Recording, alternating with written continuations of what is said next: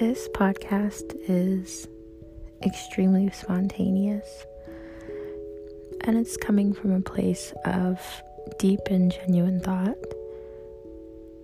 So, yesterday, for some reason, I was thinking about trees, and I was thinking about houses, and not in any particular way.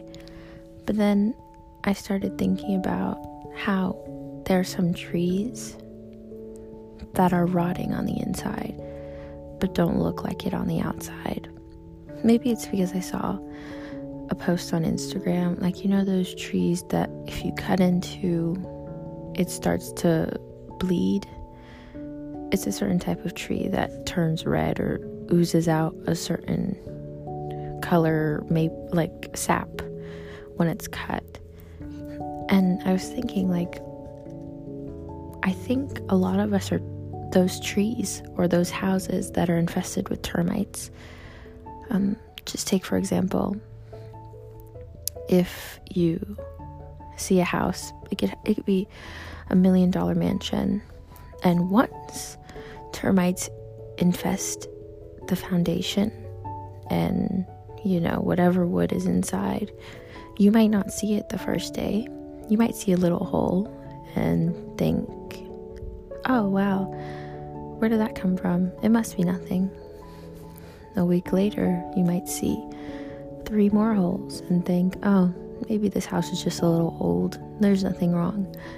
Until you see the termites literally crawling out of the holes, and until you see rotten boards in the house that have been infested with termites, you're never going to believe that the house is going through that.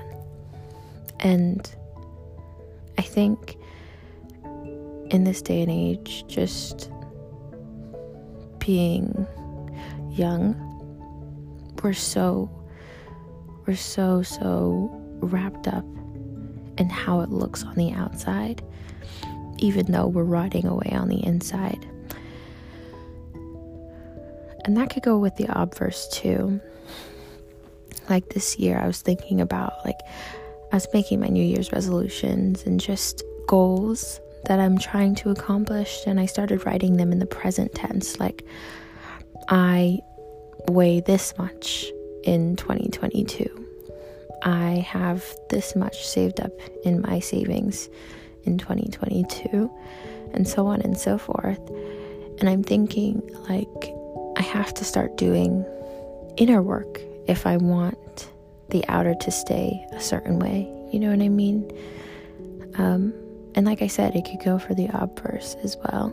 There's this video circulating around on Instagram and stuff where it's the guy saying, okay, you go to the gym one day, you come back and you see nothing.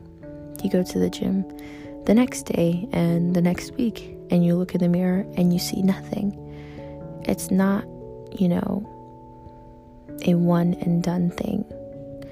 If termites were infesting a house, or if termites infested a tree, it's not a one and done thing.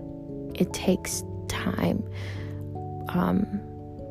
Whether it is to cultivate yourself, it takes time, or to destroy yourself, it takes time. So I think one of my biggest lessons right now is starting to realize that it's not always about what's on the outside. It's not about how much I weigh. It's not how much I have saved up. It's not about my car. It's not about my job. It's not about where I'm going to school.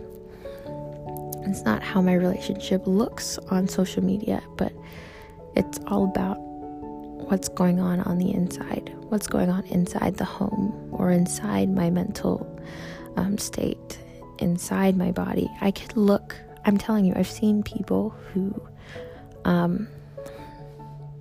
look healthier than me. One of my closest friends, actually, she looks healthier than me, and I'm not jabbing her in any way. I love her so much, but she looks healthier, right? If you put us side to side, you'll be like, okay, one of us eats a certain way and one of us eats a different way. but tell us both to climb up a flight of stairs. By the time we both get up there, one of us is huffing and puffing, and it's not me.